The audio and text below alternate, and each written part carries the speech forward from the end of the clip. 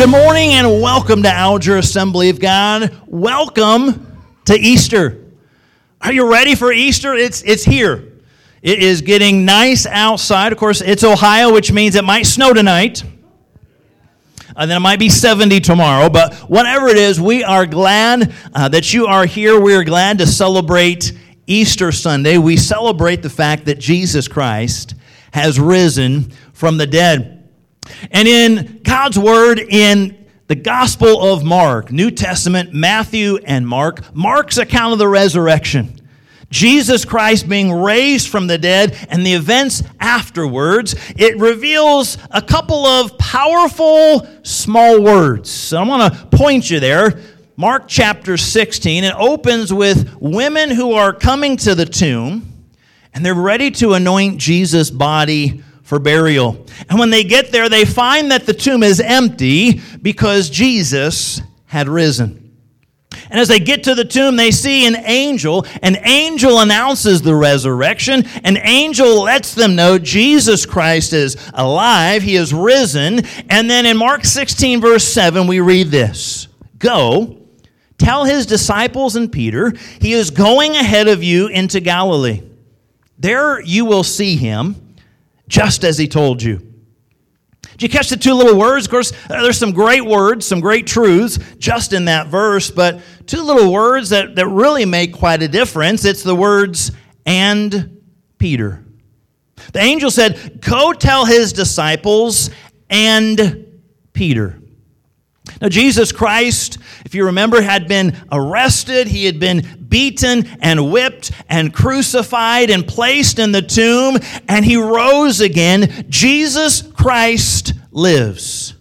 He's giving information now through the angel to speak, and if it was you or I, maybe we'd have been a little agitated. Maybe we'd have been a little irritated at what had taken place. Everything that we had just gone through. If it was you and I, maybe we would have had that angel say, tell the disciples and Herod. Yeah, let Herod know how you like me now. I'm alive. Tell the disciples and Pilate, I live. Better yet, tell the disciples and the religious leaders. The religious leaders who were rising up, stirring up the people up against me. Let them know I'm alive. Better yet, tell the disciples and every single person who shouted and chanted, crucify. Let them know I'm alive. Now, if that was you or I, maybe some of that irritation and frustration would come out. But this is Jesus speaking, having the angel speak to the women. He says, tell the disciples and Peter. Jesus knew Peter had fallen and failed rather miserably. We're going to check it out in just a little bit. He knew that Peter needed some encouragement. Peter needed a second chance. And so he said, through the angel, tell the disciples and Peter. Anybody ever wished you had a second chance? Anybody ever blown it big time? Let me tell you, certainly as pastor, I blow it. As husband, father, etc. Rather recently, I blew it pretty good. Let me tell you about it. I forgot a pretty important date. Some of you are saying, uh-oh. It's not the one you're thinking of. I remember that one. Anniversary, up here. No, I forgot another date. I forgot a birth date. Now, in my defense, it's been a pretty crazy month and a half. I mean, it's been wild. I had some great opportunities. I went to Houston for a week, Church Multiplication Network conference. A bunch of other pastors and leaders from Ohio and around the nation had a great opportunity. I had several different opportunities back and forth to Columbus as a result of being pastor and presbyter and a lot of family things and the girls and this and that and church. Maybe you've heard we've had some issues and challenges with our ceiling. It's all completed. Foyer, it's all finished. But it's been busy. And in the midst of all of that, we've had, let's see, what have we had? We've had multiple repairs on a vehicle, leak in a roof, leak in the sunroom, television went, refrigerator went, probably some other stuff I forgot. It's been busy. And unfortunately, I missed and did not plan for the birthday of my son. I mean, how can you forget the face of a 9-year-old that looks like this? That's our dog, Shadow. Now, in my defense, it wasn't just me. Let me throw Kimmy and the girls onto the bus. You know, all of us, we were aware it was coming. It's not that we forgot. We just didn't plan. We just didn't prepare. In fact, we were all here. It was a church work day getting ready for Sunday after all of our sanctuary issues. And so we got everything ready and set with the church, and we head home. We didn't have a party. We did not even wrap up his old toys for him to open again, like we've done in recent years. Now, to be fair, you know, later that night, I think we gave him some carrots. We gave him some pumpkin. We let him pick the movie. He picked a dog movie. We had family movie night. But we did not have a party. So just to rewind, let's show you a few years ago in 2014, it was party time for Shadow, complete with the little party hat. And then there to the right, yeah, that's the picture of this year. Well, in other words, we didn't get one. In fact, it was a few days later, I don't know, Monday, it was like 3-4 days later, and Autumn said, hey, can we just like get everybody together and take a couple pictures like we had a party? You know what that's called? Cheating. She wanted us to have a second chance. So I blew it. We blew it. Chances are pretty good you've blown it too, right? Maybe you didn't forget, hopefully you didn't forget, you know, your actual spouse or human child, the way we've maybe overlooked our doggy child. But I would venture to say each and every one of us have messed up. We've said stuff we wish we wouldn't have. We've done things we wish we wouldn't have. Or maybe we didn't say things we should have. Or we didn't do things that we wished we would have. We wished we could have a do-over. We wished we could have a second chance. You're aware of do-overs, right? Back in school, you know, you're playing a game, and you know you swing and a miss, and you yell out, "Do-over!"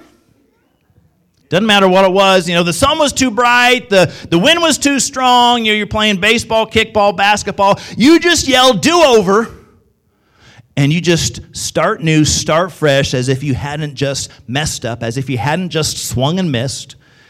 We wished we could have a do-over. We wish we could have a second chance. Maybe some of you, maybe you're still hiding from that mess up. Still hiding from that moment or that incident back in your past when you blew it and you blew it good, and it still kind of eats away at you. Might have been a long time ago, but you're still wishing that you had a second chance. Maybe you wonder if there's any hope of redemption. You wonder if you're able to receive a brand new start. Well, the message of Easter is this. It's hope, it's new life, it's a new beginning, and the truth of Easter is very simply this. God is a God of second chances. Let me say that again. God is a God of second chances. So in the Word of God, we were looking briefly at Mark chapter 16. If you're there in your physical copy or maybe digitally, just turn back a little bit to Mark chapter 14.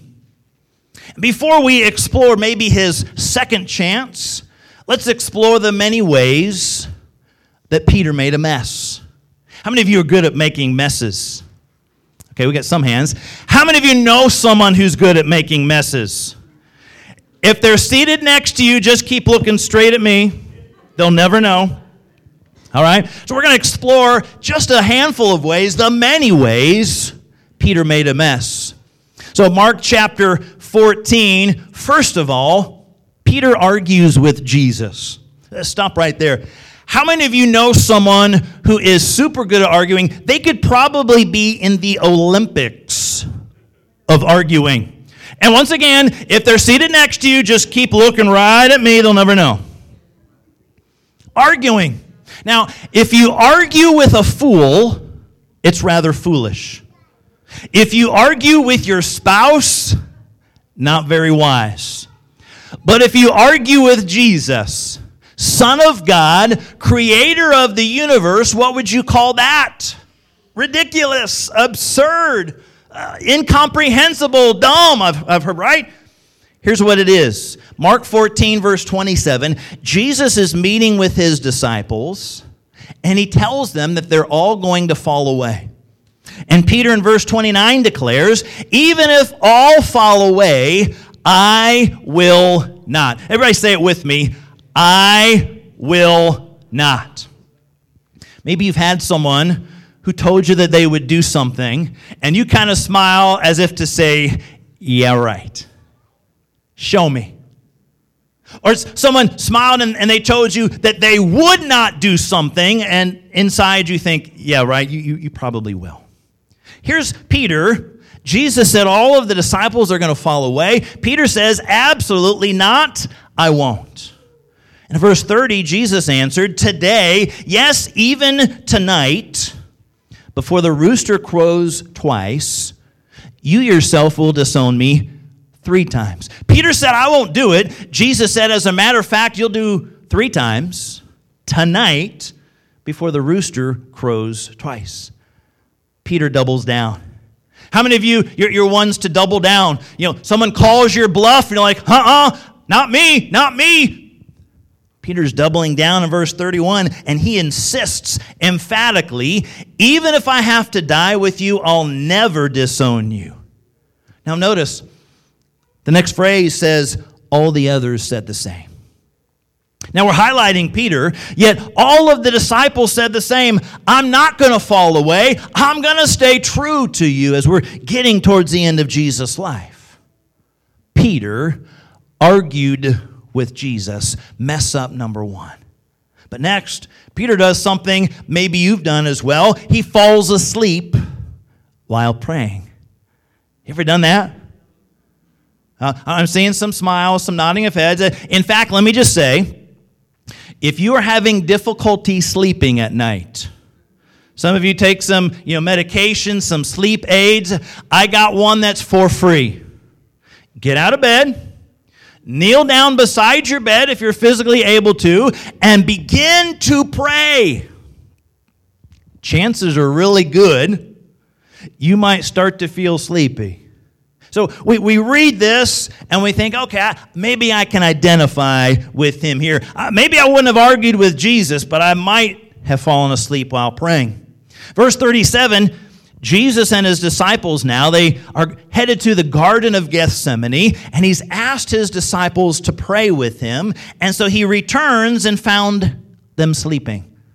It's at night, they're sleeping, and he says, Simon Peter, are you asleep? Couldn't you keep watch for 1 hour? Now, some of you hear that and you say, an hour? What in the world could you possibly talk about for an hour? That is a pretty good-sized prayer time. But he's asking his disciples to pray. They fell asleep. He says, watch and pray that you would not fall into temptation, verse 38. Spirit is willing, but the flesh is weak. Now, note, Peter was not the only one who fell asleep.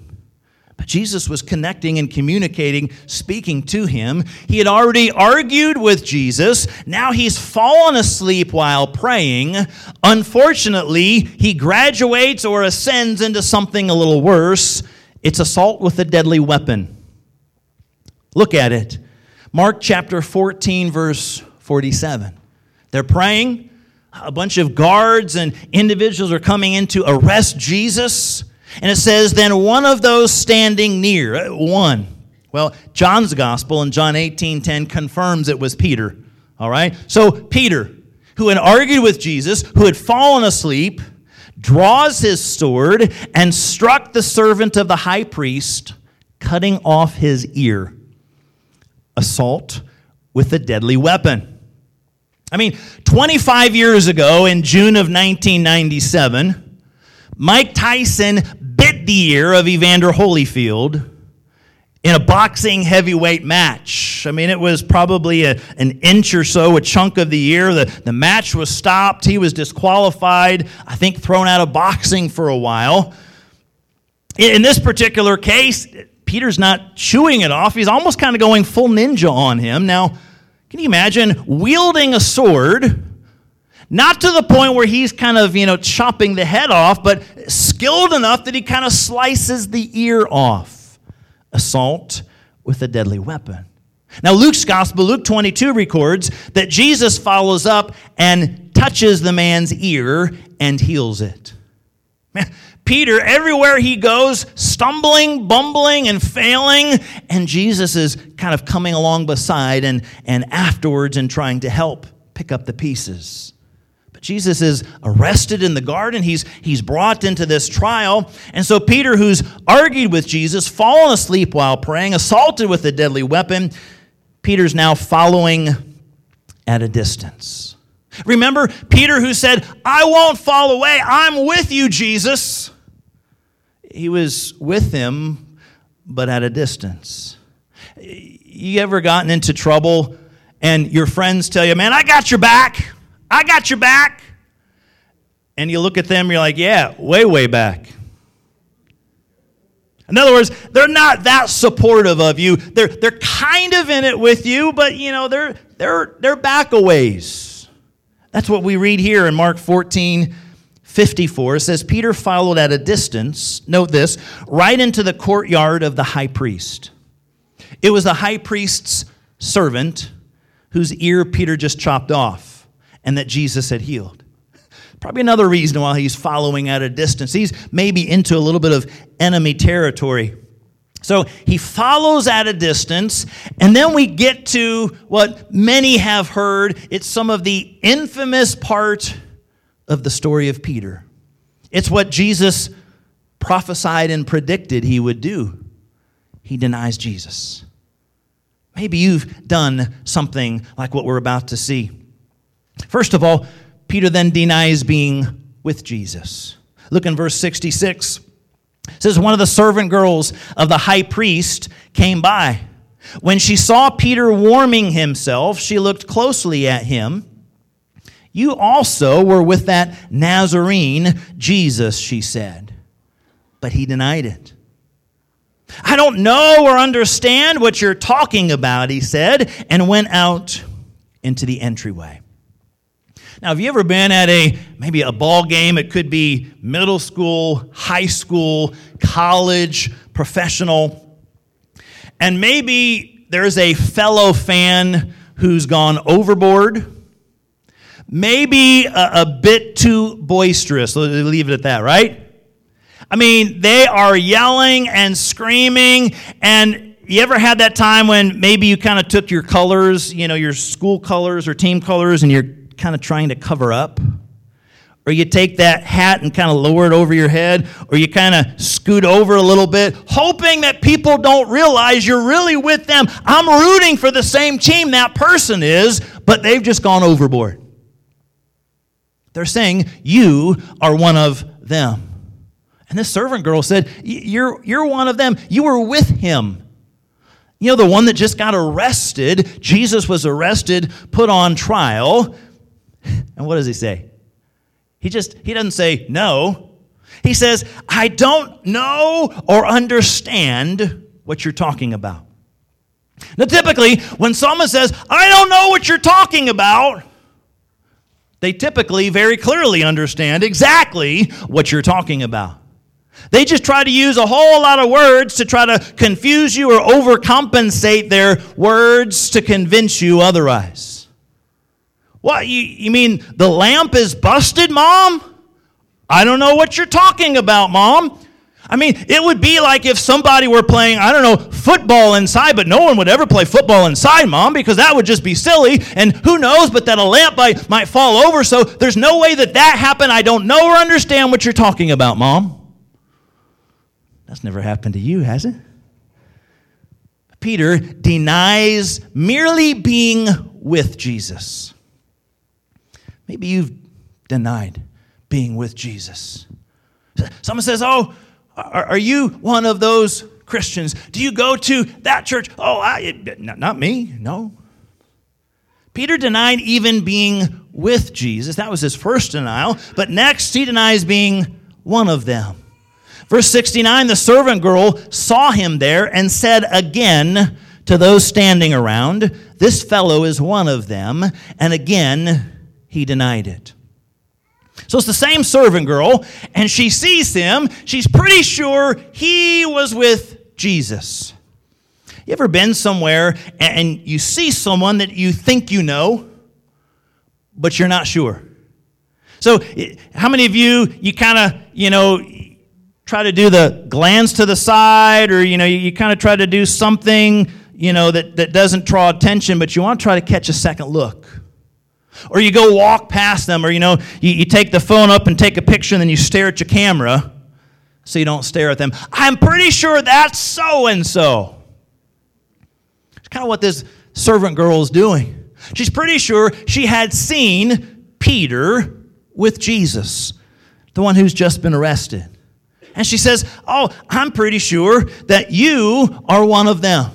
It's not just guilty by association. Now you're guilty exactly like him. How many of you know we can be guilty by association? You're in the wrong place at the wrong time with the wrong people. Maybe you are doing nothing, but somebody else is. You were with them, therefore you're guilty by association. It's a little bit of what's going on. This woman is saying, you were with him, the one who's just been arrested. And first, he says, I don't know or understand. Second, he denies it. But third, he denies Jesus that third time. This time he curses. Verse 70, after a little while, those standing near said to Peter. So the servant girl said it. Servant girl said it a second time. And now, all this conversation people probably heard. And now someone else standing by says, well, surely you're one of them, for you are a Galilean. They're saying, I know for sure. Now, in Matthew's gospel, some of the other text mentions about his speech or his accent betraying him. It's not just that you were with him. It's not just that you were one of them. It's not just guilty by association. Now they're saying you sound like, look like, and act like him. How many of you know when it comes to accents, they can be fairly recognizable? Now, we're here in Ohio. Many of you born and raised in Ohio or in the Midwest. There's a number of states. So in the Midwest, typically, we think we talk right, and everybody else has the accents. That's what us in the Midwest think. What's interesting is if you go to other parts of the country, you're the one with the accent. Because they all talk the same. So we think we talk normal and everybody else has an accent. But go to the East Coast. New York City, number of different East Coast or New York accents. You'll stand out a little bit. Go to Boston, a little bit of a recognizable accent. Go there and they think you will talk funny. They'll know you're probably not from there. Go up to Canada or some of the northern United states. A little bit of a different accent if you go up north. How about go down south? A little bit of an accent, maybe a little bit slower, sometimes a little bit of a drawl. And so no matter where you're from, there's this accent, and people can kind of pick up a little bit of who you are or where you're from, and they're saying, listen, you look like and talk like and sound like you're with this guy who was just arrested. So it's not, well, you were with him. It's not that you're one of him or part of that group, but you look like, sound like, act like him. That's a good question for us. Does that describe us? Do we look like, sound like, and act like Jesus? Have we been with him? Have we been around him? So they accuse Peter of being a Galilean. He's one of them. And in verse 71, he begins to call down curses, and he swore to them, I don't know the man you're talking about. Let that sink in. Not very much earlier, Peter was forcefully telling Jesus, I'm not going to deny you. I'm not going to fall away from you. If everyone else falls or fails, not me. And now this very man is the one he's saying, I don't know this man. I don't know the one you talk about. Literally denying Jesus. And then verse 72, immediately the rooster crowed the second time. Peter remembered the word Jesus had spoken, which was this: before the rooster crows twice, you will disown me 3 times. And he broke down and wept. Can you imagine what Peter was feeling at that moment? How forcefully he'd argued, I'll never fail you, I'll never disown you. And now he realizes he's done exactly that 3 times. I don't know him, I don't know him, I don't know this man. He's even cursed. And he wept. The rooster crowing jogged his memory about how he argued with Jesus. I mean, this, if you want to talk about a night to forget, this was a night to forget. Peter had one of those nights. It was a night to forget. Kind of like that night a week or 2 ago, Will Smith at the Grammys. Night to forget. And here's Peter. And he's saying, I don't know him, I don't know him, I don't know him. Oh, I really know him, and I've denied him 3 times. He failed. He flopped. He floundered. He messed up big time, multiple times, all through this evening. Jesus Christ was sentenced to death, crucifixion, the death upon the cross. He's died. He's buried. And again, as we turn to chapter 16, we see Jesus had risen from the dead. But no doubt all of these things are going through Peter's mind, how he had messed up. And then what does he hear? The angel says to the women, tell the disciples and Peter. Peter, I want to make sure that he knows I'm alive. I have risen.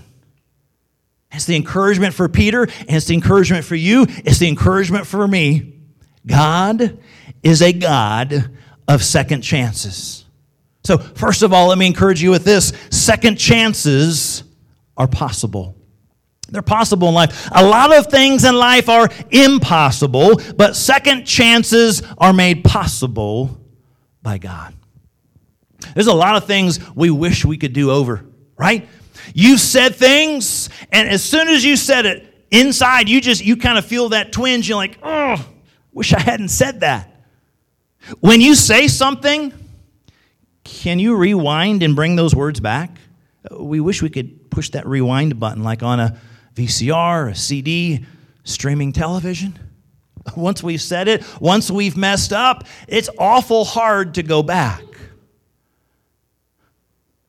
Peter wants you and I to know, Jesus wants you and I to know that second chances are possible. We've been in the Gospel of Mark. I invite you to turn to John chapter 21.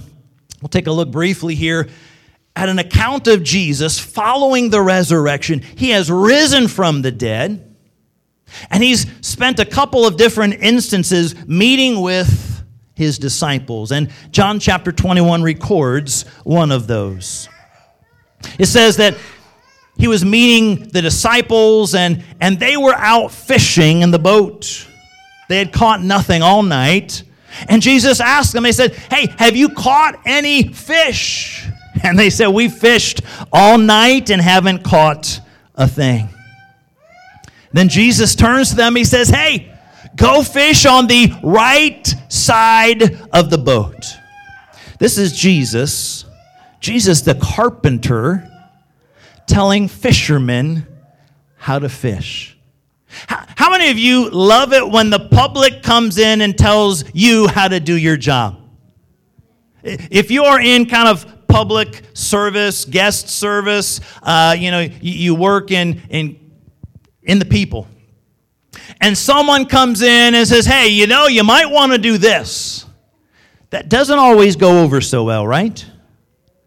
Here's Jesus the carpenter telling grown man fishermen how to fish. Fish on the right side of the boat. As if, there's this line from the boat all the way down and there's not this thing called water that fish are floating through. But Jesus said, drop your nets on the right side. Note to self, God's word in John 21 says they did what he said and they could hardly contain the catch of fish. If you and I want to receive the blessings of God, we've got to be obedient to God. He says, drop your nets on the right side. They do. They catch an amazing set of fish, and they realize it's Jesus. They come in, they see Jesus has prepared fish, and they eat breakfast. Question for you. How many of you would prefer coffee and donuts? How many of you would prefer fish for breakfast? Okay, let's vote. Coffee and donuts, say aye. How many of you want broiled fish for breakfast? Say aye. One of you. Maybe a fisherman. Okay. So he was preparing fish for them, and so he's interacting with them, but he zeroes in on Peter, and in this passage of Scripture, 3 times he says, Peter, do you love me? Peter says, yes, I love you. And he says, feed my lambs, feed my sheep. And in verse 19, he utters 2 words to Peter, and he says, follow me. Jesus reaches out to Peter with a second chance. That sounds an awful lot like his first chance. Back in Matthew 4:19, Jesus said, follow me and I'll make you fishers of men. That opportunity, as he heard it for the first time, he left his nets, followed Jesus, became a disciple, and now in the midst of everything he'd messed up, Jesus yet again says, follow me. Turn to me, follow me. He gave a second chance. You look back in the Old Testament and throughout the Word of God, there's quite a few individuals who have received second chances. You look at David, who had blown it big time. If there was a 10 commandment, he probably broke it, right? Lust, adultery, lying, murder. And yet in Psalm 51, there's a prayer of repentance, and he's called a man after God's own heart. How about the prophet Jonah? God instructed Jonah to go to Nineveh. And what did he do? He turned and went the exact opposite direction. God said, go north, he went south. God said, go east, he went west. God said, turn left, he went right. Some of you, that's how you drive. When your backseat driver says, slow down, you speed up. When your backseat driver says, speed up, you slow down. It's a little bit of Jonah. And yet, Jonah chapter 3 says this, the word of the Lord came to Jonah a second time. He too found that a second chance is possible. Second chances aren't necessarily for people who are just simply sorry that they've been caught. They're for individuals who have that change of heart, that truly repentant heart. Second chances can often be rare in our world, but the good news is that with God, there's always an opportunity for a second chance. And so we see through the angel speaking to the women, go tell the disciples and Peter. And Jesus shows up to Peter and he says, follow me. He extends that second chance to Peter after he had blown it. Understanding that failure is not fatal, failure is not final, we can receive a second chance in Christ. Second chances are possible. But finally, second chances are personal. What we see is the angel said to the women, go tell the disciples and Peter. He wanted him to know personally what was going on. And in John chapter 21, throughout that story, throughout that text, multiple times it says that Jesus spoke to them, meaning the disciples, and that Jesus prepared bread and fish for them. But later on, he gets personal. And he speaks directly to Peter. 3 times he says, Simon, son of Jonah. He speaks personally to him. I believe he wants you and I to know personally, we've got an opportunity for a second chance. He loves you. He loves you individually, loves you personally, and extending that opportunity for a second chance to you and to I personally. Now, second chances are personal, but you and I must respond personally. This isn't part of the group rate or family bundle. We like group rates. We like family bundles. But you and I don't get into heaven based on mom or dad or grandma or grandpa. That's the group rate family bundle. No. We must make sure that our sins are forgiven, that we have responded personally. God, would you cleanse me? Would you forgive me?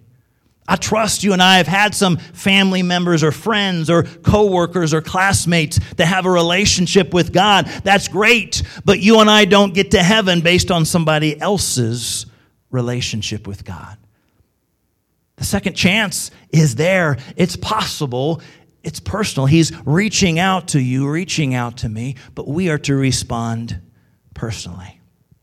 It's one thing for us to believe in him. It's another powerful message to know that he believes in us. He's reaching out to you and to me with a second chance. God still uses some pretty ordinary people to reach the world. Peter messed up big time. Jesus reached out with a second chance. And Peter proceeded to go on some incredible trips, missionary journeys, leading parts of the New Testament church for Jesus Christ. Did he mess up? You bet. He messed up big time. He blew it big time. He denied Jesus 3 times in addition to all of the other things we mentioned. Imagine what he felt like. In his heart to realize, he said, I won't deny you, and yet 3 times he did. Maybe he felt like a traitor. Maybe he felt like a failure. Maybe he felt like a deserter. But know that no matter what you do, no matter what roads you've traveled or what words you've spoken, how many times you and I might have denied Jesus, he reaches out with that second chance to forgive and to restore. God is a God of second chances. There's a Spanish fable told of a father and son. They had a deep split in their relationship.